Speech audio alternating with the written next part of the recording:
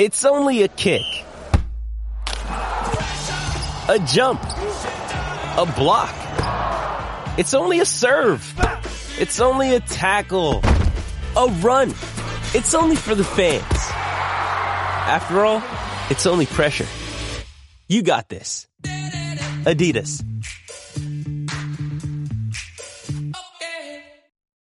When you need mealtime inspiration, it's worth shopping Kroger, where you'll find over 30,000 mouth-watering choices that excite your inner foodie. And no matter what tasty choice you make, you'll enjoy our everyday low prices, plus extra ways to save, like digital coupons worth over $600 each week. You can also save up to $1 off per gallon at the pump with fuel points. More savings and more inspiring flavors make shopping Kroger worth it every time. Kroger, fresh for everyone. Fuel restrictions apply. Another day is here, and you're ready for it. What to wear? Check. Breakfast, lunch, and dinner? Check. Planning for what's next and how to save for it? That's where Bank of America can help. For your financial to-dos, Bank of America has experts ready to help get you closer to your goals. Get started at one of our local financial centers or 24/7 in our mobile banking app. Find a location near you at bankofamerica.com/talktous. What would you like the power to do? Mobile banking requires downloading the app and is only available for select devices. Message and data rates may apply. Bank of America N.A., member FDIC. I'm Alex Rodriguez. And I'm Jason Kelly. From Bloomberg, this is The Deal. Each week, you'll hear us in conversation with business icons. This show will explore deal-making across sports, media, and entertainment. That is a harsh lesson in business. Sports is not as simple as bringing a bunch of big names together. I didn't want to do another stomp you out speech. It opened up so many more doors. The show is called The Deal. Listen to The Deal. Listen to The Deal on Spotify. All right, folks, welcome back to the latest Mountain West Wire football podcast. Week 6 is in the books. All conference games have happened over the weekend. All 12 teams. Check us out at our podcast that you're listening to now, hopefully. If this is your first time, hit that subscribe button now as I try to talk today to say, hey, get notifications of when our new show's coming about, or mwr.com as well. We get all our written stuff there as well, too. So I mean, your weekend could have been better, but it's all good, right? It was definitely a weekend with a lot to talk about. There is quite a bit. This was like you mentioned months ago, off season. This is the big weekend, narrative weekend, but not necessarily the teams we thought we'd be discussing at the top for what happened. So before we start talking about week 6 in more detail. Yes. Yeah, we sort of framed the conversation midweek last week about saying, if you I came out and said that if you think that you know what's going to happen, you're probably a liar. But yep. How well did how the weekend unfolded align with your expectations?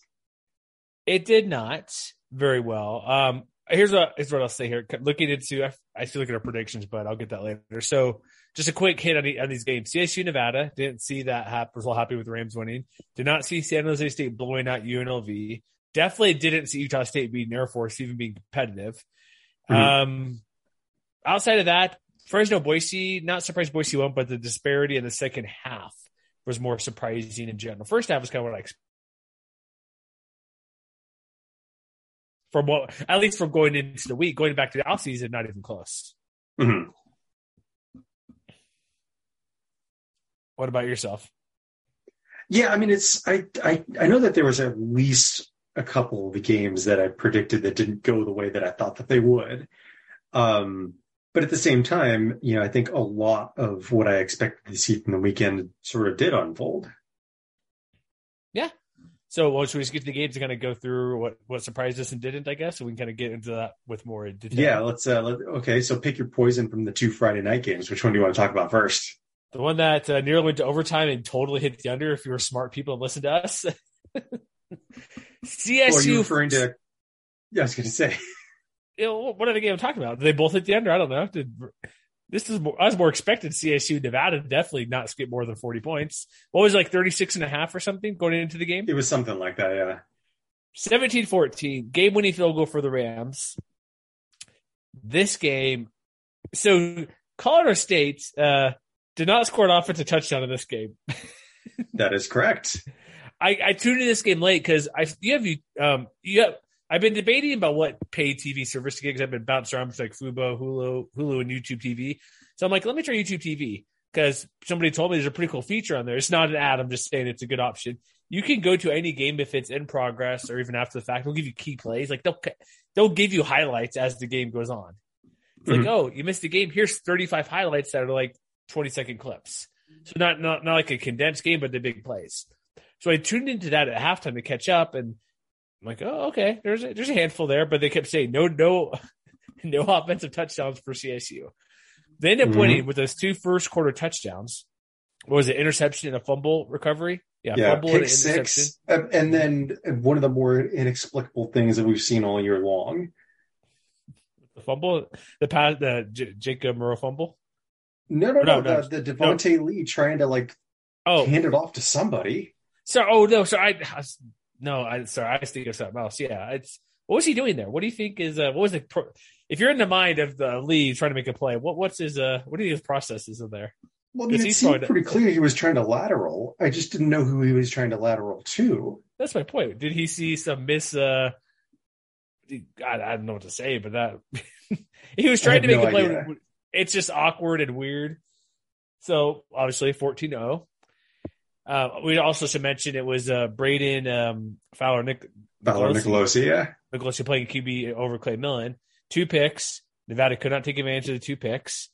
Like Toa was the best player, clear a couple touchdowns, but it's not like Nevada didn't have chances in this game. Clearly, CSU took advantage of their defense. Nevada clearly offense couldn't sustain anything after those interceptions. Like the second half, holy crap, that was hard to watch. Punt, fumble, punt. It was that second half. I'm like, I'm done. I'm out of here. This game ended like right around midnight for me. I'm like, I think I turned it off when it was like, I'm like, it could go to overtime, and I'm not wasting overtime. Ironically enough, the blowout that we'll talk about in a few minutes ended a lot sooner than this game did. Because my watching habit was I didn't watch these live. I'm like, I saw the game. I did a highlight thing on YouTube TV, which is pretty cool. So I caught up with that. I'm like, I'm not really going to watch UNLV San Jose State. When I saw what it was, I kind of watched some highlights and a little bit. I tuned to this game. I'm like, I was falling asleep watching literally in the second half. It was tied 14. I'm like, okay, maybe. And then like when I saw like after that second punt, when we went back-to-back punts, I'm like, I'm not staying up till 1 a.m. to watch this going overtime Mountain Time. I'm like, I'm going to bed.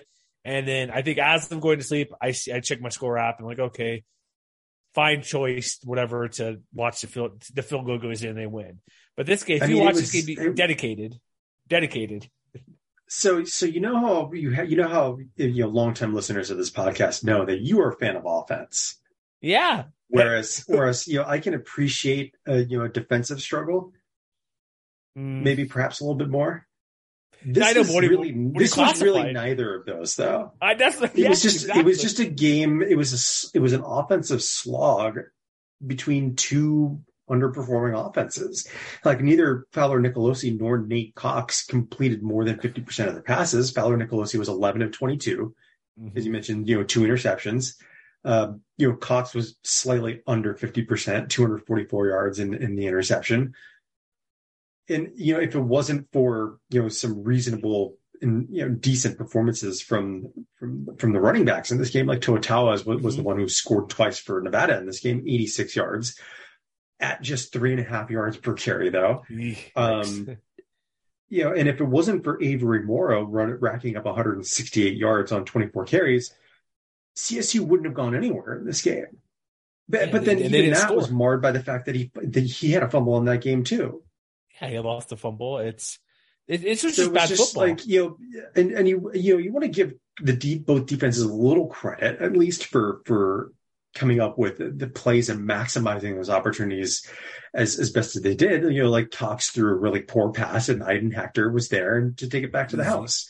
Same thing with, Fowler Nicolosi sort of throwing up a duck. And I think it was the one that Bentley Sanders came down with for what is his, conference leading 5th interception of the year.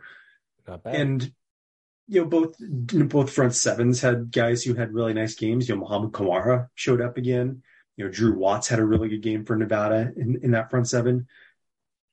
But it was just, there was a lot of ugliness on both sides. And I think maybe nothing expresses that more than, so many flags on both sides. Nevada had 7 penalties for 65 yards.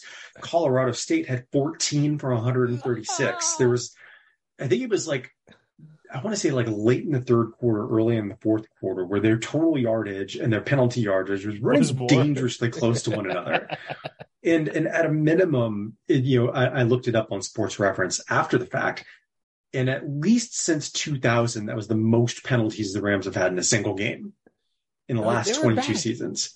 The 14 penalties, 3 turnovers, 1 for, if you were to play, I used to listen to when it was Bill Connolly and Stephen Godfrey doing podcast. They played it Nobody a couple years ago, however long it's been now. They played a box score bingo or something. Do you remember that if you listen to it? This game, there's no way in hell I think CSU would win this game if you give me these stats. 1 for 11 third down, 136 penalties, 3 turnovers, -1 overall, 50% passing rate, 3.5 yards per pass. You'd be like, well, the other team didn't do that well, but at least they were good on third down. Didn't matter. This is a defensive win. And it was like in the second half, the longest possession was only 9 plays. It ended up in being a punt, I believe it was, if I'm correct here. Yeah. Or was it not even 9 plays? Sorry, I can't see here. My eyes are terrible at the moment. Yeah, 9 plays, a punt for Nevada. It only went 1:57 and 30 yards. Longest drive was a touchdown for Nevada, 50-yard touchdown. Or 5 plays, 50 yards, excuse me. But it was who cares? It's a close game, but this was just bad football. It's like, I get your point, and it's accurately stated. Defensively, the 2 touchdowns for CSU were great defensive plays. They got the ball. They did what they needed to do. Both running backs did reasonably well. Nick still had a decent game catching the ball. Like Nevada had at least 5 plays over 17 yards or more passing. So decent, when they caught the ball, they made some good plays. But overall, this was like Torrey Horton, who's been really good. Not 9 catches, but didn't do all that much. You have a backup QB playing in there, and so that plays into it as well. But it's Rams got their first win of the year, so good for them, I guess. That's all I got. Not pretty. Next game. We have San Jose State, who is clearly the best team in the conference. Is that where everybody should stand? Is that the official opinion of the website here once I post the power rankings on Tuesday or something? That was my opinion, at least. 40-7. Do we need to start talking about? I put it on Twitter. I think the guys from Kelly Ford, their stats. I'm like, let's start talking about 11-1 San Jose football team. It's funny though, but before the game, I need to find the tweet. They mentioned San Jose State had a better chance. This doesn't make sense. I just want to point it out. I think it was 12% to go 11-1 before the game, but as during the game was going on, I don't know how often they update, but it seemed like almost real time they can kind of hit that submit button and it goes. And they actually had a lesser chance to go 11-1 as they're winning. But there is this team. I'm surprised UNLV didn't score more points because you mentioned, as you have been all year, the defense is what's going to win this game for San Jose State, like with Harmon and Fehoko and Fehoko and all those guys. They're making plays all over the place. This is a team when they play like that, they could crush anybody. And this was an equally dominant effort on both sides of the ball, from Cordiero to Hammond to everybody on defense making plays. And UNLV it doesn't help when Doug Brunfeld left the game. So that's a huge deal. And Cameron Farrell couldn't do all that much. But overall, this was running game came into play for both Cordiero and Robinson. Robinson was fine. But this game was just a dominant performance. It's just one of the best wins. I don't care at UNLV. They've been playing well. This is one of the best wins they've had probably since they won the conference title a couple years ago. Yeah, and I think it was sort of apparent very early on that, at least on the offensive side of things, UNLV just did not look as crisp as we had seen them look in past weeks. Mm-hmm. And I think, Brumfield, before he was knocked out of that game, was only 1 of 6. He completed his first pass and then, ended up absorbing 1 sack, 5 straight incompletions after that before he gave way to Friel. And you really look at those first quarter drives in particular, where they moved the ball a little bit on their first drive. They got a couple first downs before they had to punt it away. But then San Jose State got it. They drove down for touchdown, 12 plays, 76 yards. And then after a 3-and-out themselves, the Spartans took that third drive from their own 20-yard line, went 12 plays, 80 yards for a touchdown. So by that point, they're already up 14-0. And it was really those following 2 drives in the early second quarter that I would say more or less buried UNLV's chances. because they take over at their own 25-yard line, and then they have that killer fumble that San Jose State immediately takes for a touchdown. And then after that, they get the ball down to the San Jose State 1-yard line, can't punch it in, turnover on downs. San Jose State turns that around, gets another field goal out of it, before halftime. And that's more or less your game right there. Because at that point, they're up 24-0. And, Friel wasn't like I don't know. He didn't look overwhelmed, let's say. He was 15 of 22, 153 yards and the 1 touchdown. But they just did not look as sharp, and they didn't get as much help from the ground game as they had been accustomed to getting in recent weeks too. Aiden Robbins was held in check, 13 carries, only 55 yards. And I think that's a credit to the San Jose State defense, where their veteran stars were really the ones who led the way in this game. Cade Hall, 2 TFLs and a sack. Trey Jenkins had a sack. Viliami Fehoko had a sack. Kyle Harmon, tied for the team lead in sacks, in total tackles. So I think that this was just, the best overall performance that we have seen from this Spartans team to date. And so I don't think this is necessarily like, doom and gloom or anything like that all of a sudden for the Rebels. No, they just came out flat and then got outplayed by the Spartans. It's as simple as that. They had a bad game. But I would also say, if you look at the schedule immediately in front of them, they are not going to have a lot of time to try and lick their wounds. They've got to regroup because they've got Air Force coming to Vegas next week, and that is a desperation game for both teams looking to try and stay in the hunt for the conference championship. Do we know the extent of Brumfield being out for more than a little bit, or has there been an update on that? I don't think I've seen that. I have not seen anything as of yet. Because all I saw was like he was shaken up. That's kind of the last thing I saw about this game when he got pulled. As of 4 hours ago from Paloma Villacana Box 5 in Vegas, he is day to day with, and Marcus Rose quote, the next 48 hours is going to be indicative of where we're going this week and getting the other guys prepared. So we'll know probably by the time we record our podcast for week 7. You know what that sounds like to me? Head injury. Possibly. I thought it was a leg injury. Oh, no. What did I say, head? Yeah. Oh, excuse me. I can't speak. No, I don't know why I said that. I was thinking like when you said, wait, head injury. No. You're right. So who do they get Air Force? Is it a short week or is every game Saturday, right? Next weekend? Isn't that correct? I believe they are, yeah. Okay. So, we should know. If it's Saturday games, everything we'll probably know Wednesdays. Hopefully, let's see how secretive the coaches are for the, how they like to keep their secrets, everything mad about injuries and whatever. Mm-hmm. But I guess the big thing, I don't know if Brumfield playing the whole game. He only played 6. He only had 6 passes. Yeah. And so I don't know if he'd have played the whole game, how much difference would have made this one.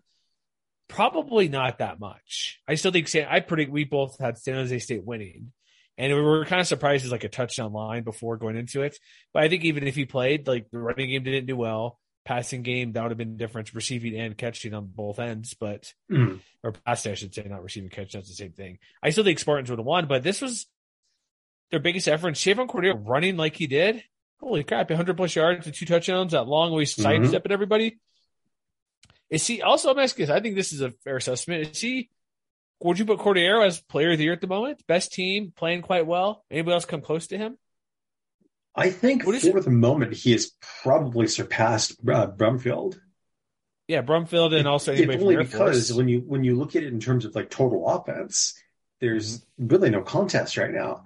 Among qualifying players, and this is according to CFBstats.com, he's now 70 yards ahead on a per game basis of Brumfield.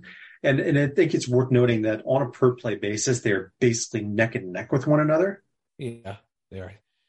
But I think, given sort of the ascendant play that the Spartans have had over the last few weeks, I think he probably is in the driver's seat for right now. How bad is Hawaii kicking themselves for losing guys like him and other people in the portal? No, it's not necessarily the Timmy Chink's fault at all, but it's you got these guys transferring and doing well. It's tough stuff. I'm trying to think of anybody else. Maybe an Air Force guy, maybe Brad Roberts, but that's about it. Who would be maybe there's not a lot of strong candidates, and I think that's indicative of just we're starting to get some clarity on the conference title race, but it still seems mostly wide open. Exactly. Hey, it's Kaylee Cuoco for Priceline. Ready to go to your happy place for a happy price? Well, why didn't you say so? Just download the Priceline app right now and save up to 60% on hotels. So whether it's Cousin Kevin's Kazoo Concert in Kansas City, go Kevin, or Becky's Bachelorette Bash in Bermuda, you never have to miss a trip ever again. So download the Priceline app today. Your savings are waiting. Go to your happy place for a happy price. Go to your happy price, Priceline. I'm Alex Rodriguez. And I'm Jason Kelly. From Bloomberg, this is The Deal.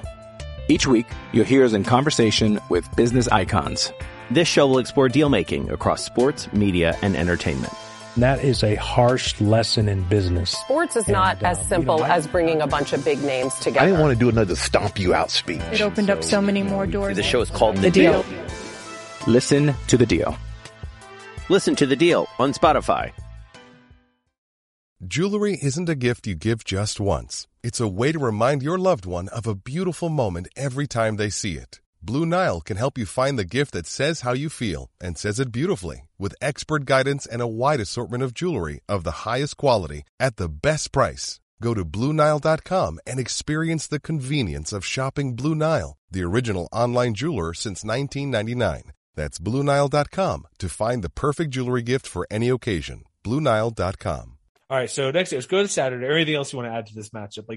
No, I think we're all set. Yeah, Spartans would be pretty good. So, okay, next game. What do you want to start Saturday since they all basically started at the same time? Which you get to pick. Let's talk about Utah State. 34-27 over Air Force. So in this game, after watching Cooper Legas play for a couple weeks, I want to think, even though the coaches said this, Coach Anderson said this, I don't think Logan Bonner is ever fully healthy from his ACL tear last in the bowl game. Mm-hmm. Because if you look, I know Legas can run a bit more. Like he had some nice side steps and a little bit more mobile, but he was quite well. He had 5 incompletions. He was accurate. He was finding, like Brian Cobbs, who came over from Maryland. He finally had that huge game, 8 for 136. Legas, maybe Legas is a better player in general overall. If you look at numbers or whatnot, but I do think maybe Bonner wasn't as healthy because Legas, I know he runs more, but he seemed to be more equipped on the offense for what was going on. He's finding different players and just making big plays. So remember when we had this conversation a couple of weeks ago now about how I felt like you couldn't totally discount the Aggies in the conference title race? I didn't listen to you, and you're correct. Well, okay, so they're 1-1 in conference play, so they've still got an uphill climb in front of them. Yeah, 2-4 overall. But I think Legas' performance, and I wrote about this in my winners and losers column this week, his performance and I think, the performance of some of his particular peers is exactly what I was talking about. Because, they weren't quite the same kind of high flying explosive offense that they were last year. Nope. But Legas took care of the football. 18 of 23. He did have the 1 interception, but he did have 2 touchdowns and was able to supplement that by adding another rushing touchdown on the ground plus 76 yards, which, helped open up the ground game more than we'd seen it, oftentimes to this point in the season, where Calvin Tyler Jr. ended up with 109 yards on 19 carries as well as his own rushing touchdown. And as you mentioned, Brian Cobb, who's, I would say he has played well throughout, given sort of the broader inconsistencies of this unit. Correct, but not this well. But yeah, this was really kind of his showcase. In addition to being Legas' showcase, 8 catches, 136 yards, and a touchdown on 8 targets. You're right. This does not look like the same offense that we had seen in the first handful of weeks. It looks sharper, and while again, it still probably wasn't like what I would say an A+ performance looks like. They still had, another, 8 penalties for 65 yards. So that was still kind of sort of a problem. Mm-hmm. But, they made plays on both sides of the ball. Like, we haven't even talked about the defense yet either. Yeah. Really stepping up. And a Johnny Carter with both an interception and a forced fumble in this game. Just, big time performances all the way around. In a way that we hadn't really seen from them in prior weeks. And even the Air Force, they like running the ball. Like, the defense did well because it went off to win. Air Force, even with having big plays, like I was watching highlights earlier, I'm like, I forget the one touchdown pass, the guy who was wide open, Amari Terry there. Like, who was guarding that guy? What's happening there? But outside of that, like the rushing attack, like they had big plays. It's always what you do in the Air Force. Don't give them those big, huge plays. They average almost 5 yards a carry. They only got one TFL for Utah State. So Air Force still ran the ball, probably not to their peak, obviously, but pretty well with big plays. But Air Force was not able to get enough bigger plays. It goes back to Utah State credit defensively, just slowing them down, stopping them occasionally. And yeah, Brad Roberts had 136, but we've been talking up John Lee Eldridge trial was fine with 52 yards, but most of it came on like one play, like a quarter of his rushing yards. So Utah State's overall defense. And then you look at the turnover, both teams had a couple of turnovers, and look who took advantage of the turnovers. Like when Utah State I'm phrase it more clearly, like an Air Force turned the ball over and stuff, they were driving, like they had interception they're down at the end of the game when they had the interception in the fourth quarter, like they're trying to make plays, and they were moving into Utah State territory, turnover, drive code. Both a couple of those, like the other one was it a fumble they had too? I forget. I'm trying to find it here in my box. Yeah, they had a fourth quarter fumble followed by a fourth quarter interception. Both of which that's right. They're every other side of the field. That's what it was. For some reason, I thought the fumble was earlier. Yeah, both over there. Then Utah State scored on that after the fumble. So that was the biggest thing in the game. That little cluster of plays there after on that fumble, touchdown, interception, and Utah State just punted. But then that field goal by Air Force was just, or at the end, like whatever, just do something. You know what I mean? Like just to put points on the board, I guess. I don't know. It's really 10-point victory if you think about it, just because. But I don't know. The only thing that really changed Utah State, honestly, was a new quarterback. Did you see anything else that really would say this is another reason why they've played better the past 2 weeks? I think the defense played more disciplined football. That helps too, yeah. Even if they weren't like, even if they didn't generate a lot of havoc, they limited a lot of the damage, and they were opportunistic in a way that they haven't always been from week to week. Yeah, that's helpful too. Like, again, we're having only one TFL and two. They did bat down two passes, but so I'm looking at FPI or ESPN. I wish I kept track of these every week. I thought I did, but I did not. What do you think Utah State's chances are to go to be bowl eligible? They're 2-4 and 1-1 in conference, right? Yeah. So to get 6 wins, what do you think? Somewhere around 20% right now. You're pretty good, 25%. To get to 6 wins. And if they play this well, like, I'm not kidding, like they're going to beat Colorado State next week, I'm assuming, right? On the road. They go to Wyoming, which if they play like they did against Air Force and BYU, that's probably a toss-up game. New Mexico, I'd lean toward victory. Hawaii lean toward a victory. Then San Jose and Boise are really tough and lean non-victory right there. So there's out of the games they played, have I think at least 2 wins that are, I'd say, gimmies almost, and then maybe New Mexico, maybe Wyoming. This will be interesting to see if they play this well. I don't know. So what about Air Force, conversely? Because not looking good. Yeah, and you say that, like, what did Utah State do differently? And I think one thing that is worth pointing out is, like, Air Force came into the game averaging 6 yards per carry at least. And so I think it is notable that the Aggies were able to hold them to 4.8 yards per carry. Yeah, it's a yard and a half is plenty. And I think it is also worth noting that one thing that has kind of sort of betrayed the Falcons in both of their losses so far this year is that they're when they drop back to pass, they haven't gotten as much out of it as they probably should. In the 4 games that they've won to this point, and I didn't realize that the difference was this stark. They've only completed 50% of their passes, which is as you might expect, but they're averaging 16 yards per attempt in those 4 wins. In the 2 games that they've lost with Daniels under center, the completion rate is roughly similar. It's 46.2, but that average drops to just 7.5 in losses. Yeah. And so, like, on the aggregate, they haven't been quite as, like, Daniels hasn't been quite as explosive. Like, they're getting just a little bit less from that element of the game than they were getting last year. And that seems to be the kind of thing where it may not be like the most obvious factor in the loss, but then you look at it and you look at Daniels' line, 5 of 12 with the interception and the touchdown. Like you have to wonder, like, if he's a little bit more accurate, does this game go the other way?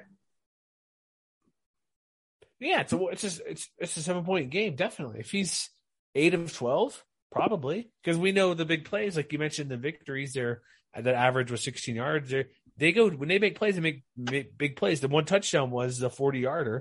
The guy, so I don't know how Terry was that open, but in this game they did average 19 yards per catch, but he had to include for attempt at 7.9, like we talked about. Mm-hmm. It would have to make a difference. 2 more completions in a 1-possession game, yeah, definitely.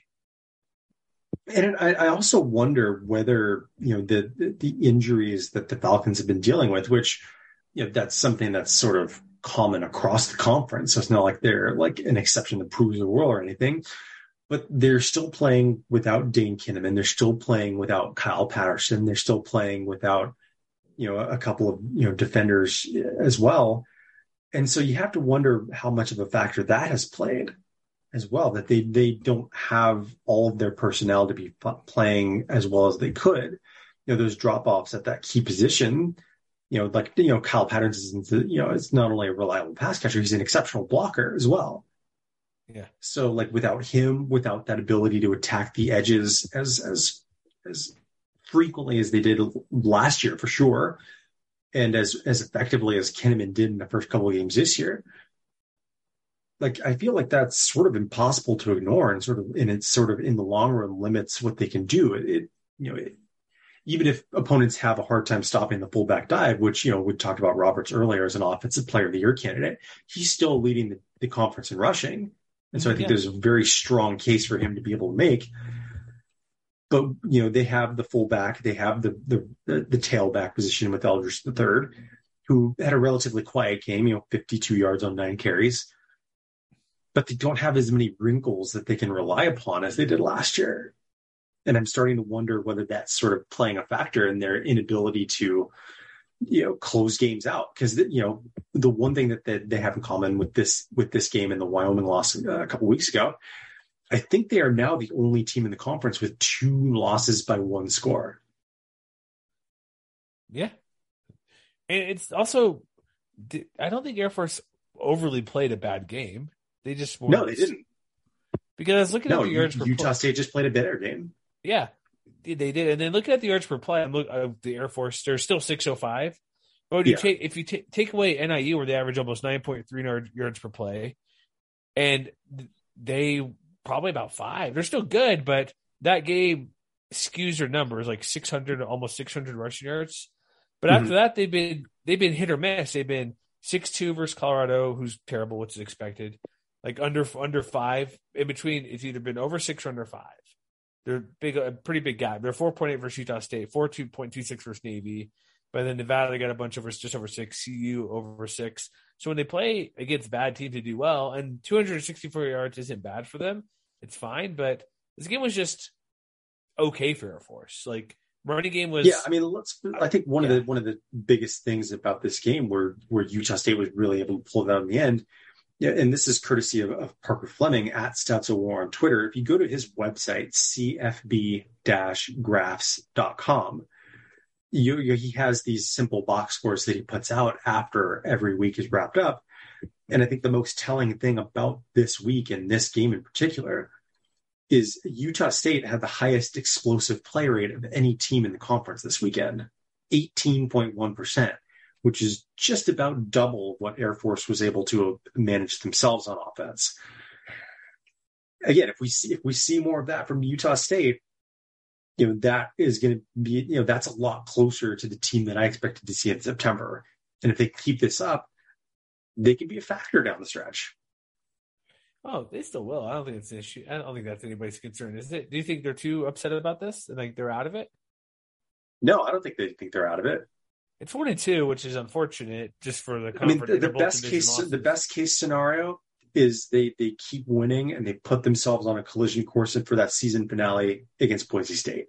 Yeah, because that looking like well, the Utah State's in the mix, but Utah State's still 1-1. So that could be a game that could determine who represents, because we're still doing divisions this 1 year. So it's still going to be Mountain versus West. So, all right, next game. What do we got to next here? Is it, let's talk about Wyoming 27, New Mexico 14.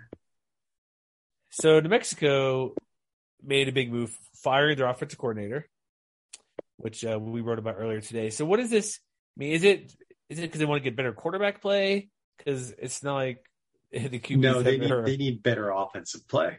Oh, just offensive play in general. That's why they didn't fire just a quarterback coach. No, I mean, because it was really like the first quarter, and then everything else, where Wyoming just got off to a really sluggish start on both sides of the ball. They fell behind 14-0.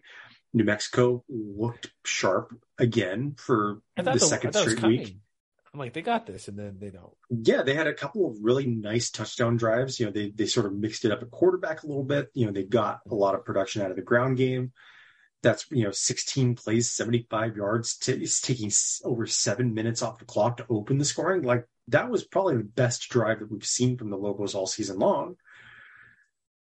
But then after that, that's when they got bogged down, and they ended up with 5 3-and-outs on the game, which to be fair, Wyoming also had 5 3-and-outs as well. But then they had a couple of opportunities where they missed field goals. Blocked field goal. Don't forget that. Not just missed. That's right. Yeah, and Wyoming turned one of those into a touchdown in the third quarter. Yep. But I think, long story short, in that first quarter, they racked up 147 yards of total offense, averaged 6.7 yards per play. So it is probably telling that, the rest of the way, Wyoming outgained them.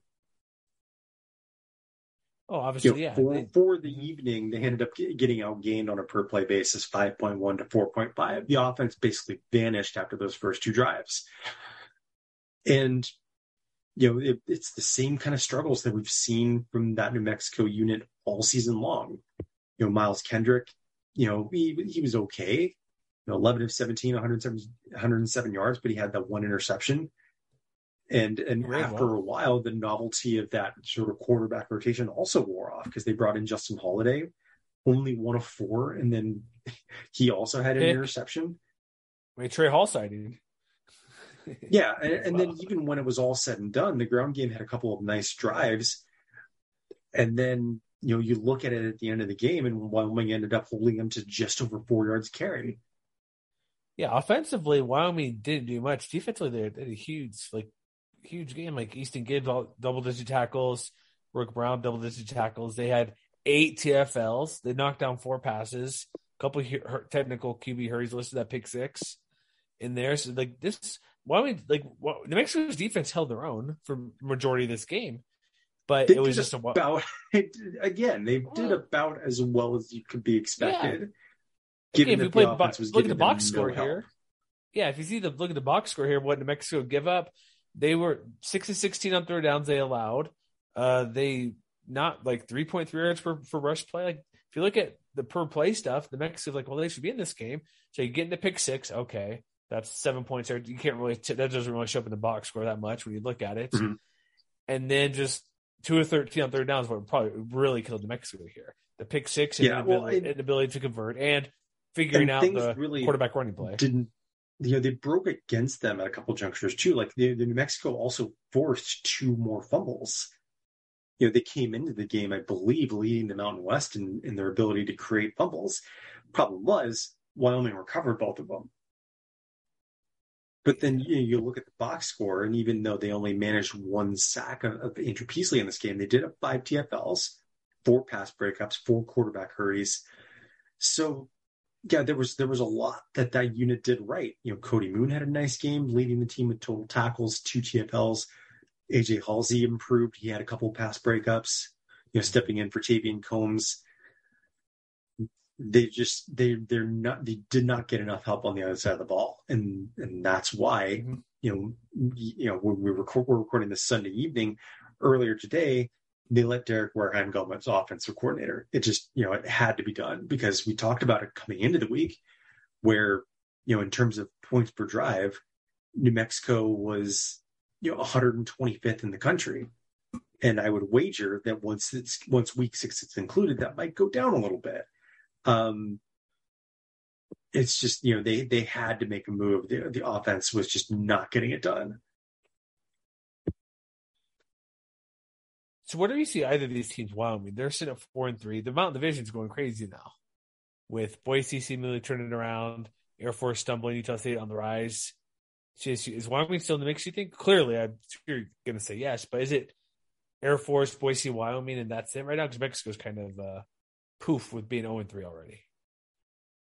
Wyoming is going to be a lot more dangerous if they can continue to get performances like the one they got from their defensive line in particular. Yes. With threats to our nation waiting around every corner, adaptability is more important than ever. When conditions change without notice, quick strategic thinking is crucial. And with obstacles consistently impending, determination is essential in overcoming them. It's this willingness, decisiveness, and resilience that sets Marines apart. With our fighting spirit, we don't just fight battles, we win them. Marines are the constant our nation counts on to fight the unknown. And through adaptable problem solving, we do just that. Learn more at Marines.com. This episode is brought to you by Shopify. Whether you're selling a little or a lot, Shopify helps you do your thing, however you cha-ching. From the launch your online shop stage, all the way to the we just hit 1 million orders stage. No matter what stage you're in, Shopify's there to help you grow. Sign up for a $1 per month trial period at shopify.com/special offer, all lowercase. That's shopify.com/special offer. And because that was one of the things that over the last few weeks, their pass rush had really sort of come and gone and been, okay, but not great. But you mentioned that they got a couple of major contributions from new faces. Rook Brown, I believe, started in place of Keontae Glinton at the nickelback position, but they also played this game without Cole Godbout at defensive tackle as well. And they didn't miss him, at least for one day, because they turned to Gavin Meyer, sophomore defensive tackle. He stepped up and he had 2 sacks. Braden Siders, defensive end, had 2 sacks. Oluwaseyi Omotosho had a sack. Devon Harris had a sack. Like that's 6 sacks from a very young and promising defensive line, which was not really something that we had seen a lot of. And maybe some of that has to do with New Mexico's ongoing offensive line issues, which I think also probably played a factor in Wareheim's dismissal ultimately. But that unit showed out, and if they continue to do that, we've seen them frustrate Boise in years past. We've seen them win games that on paper maybe they shouldn't have won, or at least at a minimum keep games close that should look at first glance like they would be more lopsided. But I do think they need to try and get more from the passing game as too, because Peasley, though he had 2 touchdowns, still completed under 50% of his throws. Only 10 of 21. His overall, he's trending backwards over the last couple weeks. So he's back, but why? So, I would say that the pieces are there. But they're, same as pretty much every other team still in contention. There is still work to be done for the Cowboys. I would say at this point, I don't trust any team in the Mountain Division to win at the moment. Every team we talk about, I could say nope or yes, the top handful of teams. No one is consistently enough for me. Like, oh yeah, I could see them being the front runner, as most teams have played 2 conference games at least. So whatever it may be. But that leads us to our next game: Fresno State, Boise State. Matt, this Boise is where State I think I would disagree with your statement that you just made. You think Boise State clearly is the head and shoulders at the moment, winning 40-20 against the Bulldogs? And do you want to know why? Yes, go ahead. Because the defense never left. You're right. Defense never left. I would say the reason maybe not is that never mind. I give up, man. No, I was going to say something dumb about the 17 points, which is a decent amount in the first half, but you're right. This game, 40-20, and you're right, the defense never left. First half, it was iffy, back and forth. Fresno's basically blow for blow, essentially, because it was, 17-20 at halftime. Boise State up. But then the Boise State defense, obviously, as you mentioned, clamped down and forced a field goal. Okay, they tied the game, but then a bunch of punts, like all sorts of things. Interception led to field goal, things like that. And it's also, Fresno still playing with the backup quarterback in Logan Fife. He did not play well. He had 2 interceptions, bad. Rushing game, bad. Longest run of the game, 7 yards. I think that's bad too, Matt, for Fresno State's offense. It's not looking good for the Bulldogs here, moving the ball. No, it is not. I think it is probably pretty clear that Fife's not the answer at quarterback now. You sure? Yes. Yeah, correct. Okay. Yes, I am. Good. But I do want to say, like, they did play a better than I expected first half. And maybe some of that has to do with, agree. I mean, I don't know, because they didn't really benefit from like a field position advantage or anything either. They took advantage of like the one opportunity that Boise State gave them early, which was that Taylor Green interception. That was, definitely sort of like a young quarterback kind of mistake. Gave them a short field. They punch it in from 11 yards out, easy, right? Yeah, easy, totally. But then, Fife throws his own interception that Boise turns into points. And then after that, like, they did sort of settle in, but it also got to that point where, they had those 2 drives, like right at the end of the first half, or right at the beginning of the second half. Mm-hmm. Again, red zone issues. Yeah. They had to settle for field goals. And then their offense got figured out. After that, they just basically went 3 and out the rest of the game, including interception. Mm-hmm. And so you're right. Yeah. Right. Same thing happened against USC, against Oregon State. Like, they need touchdowns, and you can't, when they're playing backup quarterback specifically, it's like, come on, get a touchdown. And again, but you know what the other thing is though? What is it? The Bulldogs defense is bad. You're right. It's not good. And and some of that can probably be excused by the injuries that they're dealing with. They got Gabriel Lightfoot, the defensive tackle, back from injury.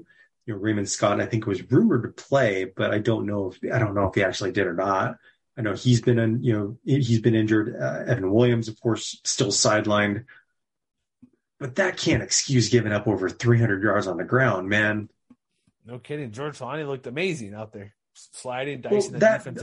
That entire ground game looked amazing, especially after halftime. I think it was BJ Rains that put it out there. Was it the first time in Boise State history that they've had 2 different running backs run for over 100 yards? I did not see that. That's reasonably surprising. Ever? And I think, if you're looking for, wrinkles or maybe, something to pick at if you're a Boise State fan, it's the fact that, for as good as Boise State was on offense, it could have been even better, odd as it is to say, for a 20-point victory. But they did have Jonah Dalmas, connect on 4 different field goals from within 33 yards. It was 24, 21, 33, and 24. So they had 50 points easy. Yeah, they had 8 red zone opportunities, and they got 4 touchdowns. Could have been a little bit better though. Yeah, I mean that's mostly nitpicking, But the Kevin Quill's defense has just not gotten it done. They got bullied in that second half, and conversely, that's where Boise State was really able to step up and sort of reassert themselves after getting pushed a little bit in the first half. I think the one split that really sort of stands out to me is, in the first half, Fresno State was 7 of 9 on third downs, even though in terms of like total offense and even on a per play basis, they got outgained by Boise State. Fresno State only averaged 4.6 yards per play in the first half, but they moved the chains fairly effectively. But then Boise State was able to sort of buckle down, make adjustments, held Fresno State to 1 of 6 on third downs in the second half, and just 2.3 yards per play. And in that fourth quarter in particular, by that point, Fresno State just basically had nothing to offer on either side of the ball. They did not. So I saw a bunch of this on Boise State side. So Tim Plow was not a good offensive coordinator. Is that what we're getting at here? For the past couple of games, they've been scoring points. I think whatever he was trying to do with the passing game in particular just wasn't working. Yeah, because I wonder if Bachmeier was like, dang it, should I have hung around? What's going on here? they're throwing the ball. They are doing different things passing. They brought in a little bit, like kind of a few kind of misdirection stuff, if I can tell, like a trick play last week or something. But I'm not an offensive coordinator. I don't know what's going on halftime out there for technically speaking, getting deep in there. But you're right, passing seems to be, even though Taylor Green was just 10 of 18, this game more than likely was the running game, obviously, with 300 plus yards. But they seem to be moving the ball. It took a minute versus San Diego State, but this team, this team's looking besides San Jose State, like they're number 2 for me. Broncos for the change. Yeah, for the past couple weeks. It's not the Broncos team that I thought I would see in the preseason, but I think there's not a lot of doubt that they've definitely found sort of, or maybe discovered a new offensive identity in particular, and really embraced it. We talked about how Utah State owned an explosive play rate that was double of what Air Force did a little bit ago. In this game, Boise State's explosive play rate was about triple that of Fresno's, 15.4 to 5.5. And again, this is according to Parker Fleming in his website. It was just a very strong performance on both sides of the ball once they were able to sort of make those halftime adjustments in particular. So, as rough as things looked for a while in September, they seem to have figured a lot of things out. And so, it's easy to say, maybe just because they're 3-0 in conference play now, but they're in the catbird seat until further notice. Like, they've got the inside track to another conference championship. And then you look ahead and, they next week, or not next week, but a couple weeks from now, they have a bye next week in week 7, but that, they get a road trip to Air Force. And I think that's going to be sort of their next big challenge. And then after that, they wrap up the season with, a trip to Wyoming and then at home versus Utah State. And the way the Mountain West has gone to this point, it seems like anything could happen with those teams between now and then. So it could just as easily be that, the path opens up even further for the Broncos. Yeah, I'm looking at FPI. They give them the best chance to win the conference at 47% over San Jose State, 39%. Everything else is like 3%. There's nobody close. Those two teams are nothing. Mm-hmm. All right, so let's get to the next game. Do we have to discuss why San Diego State? Is that where we're at now? That is our last game. So, I think we are. I said, do we have to talk about it? No, okay. Yes, we do. 16-14, Aztecs squeak one out over the Warriors. Again, few points.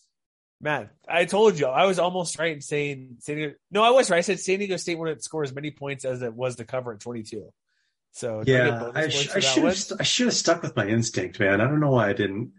Not many points. 16-14, obviously under in Hawaii. I don't think Hawaii's going by lose by 3 TDs, but I do. Most interesting thing about this game, I totally should look this up. Maybe you did on Sports Reference or something, but quarterback turned safety. Now safety Jalen Maiden is the quarterback of the future for San Diego State. 300 at minimum, he's probably the quarterback of the present.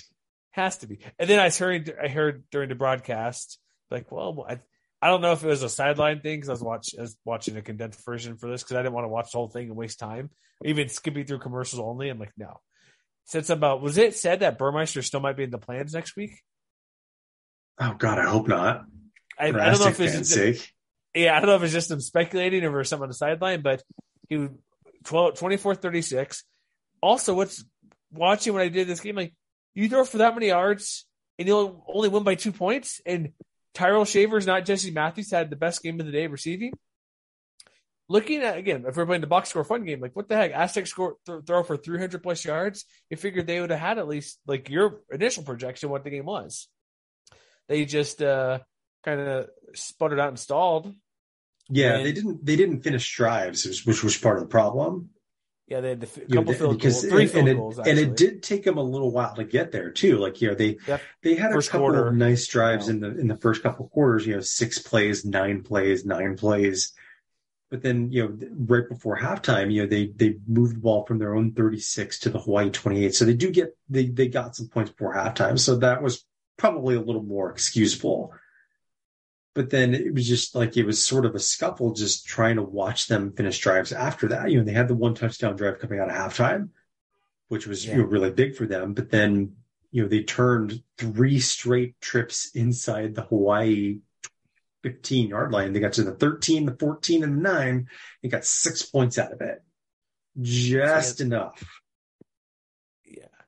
It could have, just 16-14. And then look at Hawaii. Like, Hawaii had the touchdown. Oh, no, before that, the missed field goal. It's like, I'm like, the one before they get the game, we're like, oh, man, this game is over. Then figured, okay, Aztecs defense is up to this point, giving up very few points, only the 1 touchdown early in the second half. And then they go down and do a solid drive for the Warriors, 7 for 80 touchdown. And it was the big Dedrick Parsons run where he hammered his way through there for that 22-yarder to put him up by 1, but then the defense failed them. But overall, Hawaii, again, like, looking at them, like, Braden Traeger, his completion rate's fine, but he wasn't going downfield at all, really. They had the one big play. I should mention that 66-yarder to Zion Bowens there, but outside of Parsons' big run, he had about 70 yards total, not long. It's like, running game wasn't great, but the defense, give them credit for slowing down. Like you mentioned, holding the field goals. The inexperienced quarterback does that for you for San Diego State, but Hawaii's defense gets some credit, especially when they stopped any sort of running game that Aztecs wanted to try. They didn't even average 3 yards a carry, and they had 6 TFLs? Yes, they did. Sacks. So they give them a bunch of credit for keeping this close as it was and making a drive when you're down to try to win the game, and they moved the ball efficiently, and Parsons got it in there for that. Again, an 80-play drive that was 7 plays. I think it's also pretty clear that they missed Zion Bowens too. Oh, yeah, he was pretty good. Like I said, 100 yards. Back from injury, team high 11 targets, 9 catches, 108 yards, and 1 touchdown. That's why, and we had this conversation when we did the team preview over the summer. This is why I thought Zion Bowens was maybe a sneaky breakout candidate isn't the right term for it, but I think we both sort of agreed that he would be sort of a lead figure in that passing game. Lo and behold, I think you've got something that you can look forward to for the rest of the year, provided, knock on wood, he can stay healthy. Yeah. So what between Dedrick Parson and Shager sort of slowly finding his footing over the last couple of weeks, I think Hawaii is sort of building on something. Like there still may be a long way to go, but I think it is also telling that when Bill Connolly put out the latest SP Plus rankings, it's worth noting, I think, that San Diego State had one of the worst win expectancies of the entire weekend of a team that actually won its game. You throw all these numbers in there and just sort of independent of the result, and the Aztecs would have been expected to win 39% of the time, 39.6 to be exact. So things could have very easily gone the other way for the Warriors, and I think that that's something that they can hang on to, moving forward into the second half of the year. Definitely does, but yeah, like give them lots of credit. They're slowly figuring it out, and I like the rush defense quite well. But if we go to San Diego State, like what are we? All these teams are just, the conference is weird this year. Like this is a 2-point win where I know they backup quarterback, but we already mentioned should have been close. Is Maiden really going to be the guy? If not, he better be. They go to Nevada in 2 weeks, so that's probably a winnable. And if they stick with QB with Matt Maiden there, or Matt, sorry, and keep him there, it's 2 weeks of prep and everything to get ready before Fresno State, which clearly looks maybe Hainer will be back by Halloween. I don't know. UNLV will be a tough test. You got San Jose State and New Mexico Air Force, so there's some landmines end of the way. Like they can. Depending on what they do at quarterback might be the big difference. If they keep who they had in there, it's like, why go back to Burmeister? There's no point in reason to go back to him. They have an athletic guy back there who could he was playing safety before, man. So he's obviously can run, and you're a fast guy playing safety. Clearly throws better. The new OC, it would get Jeff Horton which is weird. He got elevated from RB coach to be the interim OC, and his offense is doing well in the passing game. Better, not just because he's the RB coach, but they weren't passing before. Give them a couple more weeks to get ready, and if the defense holds up, they only gave up 14 points to win. So I think once the offense figures out the red zone stuff, they'll be back in business. I think, and maybe and above Well, I dare to say above average offense in the conference. I'm a little hesitant. That's why I said, I know. Or is it the one game factor we talked about where guys come in for one big game, first time start, play well, then they suck the rest of the way or nowhere near that first performance? Maybe there's that issue at play too. Yeah, I mean, I think it helps that, the schedule coming out of the bye in a couple of weeks is suddenly looking a lot more manageable than it might have before. Yeah. Maybe Fresno State gets Jake Haener back by the 29th of October, but at a minimum, you might think that they will probably be favored against the Wolfpack in a couple of weeks. Yeah. So I think they have the luxury of being able to continue leaning on their defense at least. But yeah, I mean, I don't know if I'm buying all the way in off of one game against a Hawaii team that, as much as I want to believe in them, they're probably going to continue scuffling quite a bit down the stretch. Exactly. All right. Anything else to talk about this weekend? All 6 games. I believe we're all set. All right. We'll be back next week. Looking at the schedule really quick. Are we also, I'm going to spring this on you. Is it mid-season next week already? I guess it depends on which team you root for, because I think all but one or two teams have now played 6 games. Okay, there's only 3 teams that haven't. San Jose State's played 5, so is Fresno State and Colorado State. Okay, so maybe next week after recap, maybe we need to do some mid-season type stuff. We did actually mostly you did our September players of the month, the first month of the season, so maybe we'll have something with that. Because there's a lot of surprises that happened in the conference. Who would have thought? It's funny, if you see Boise State 4-2, it's like, oh, it's probably okay. Nobody thought them 4-2 after a couple weeks.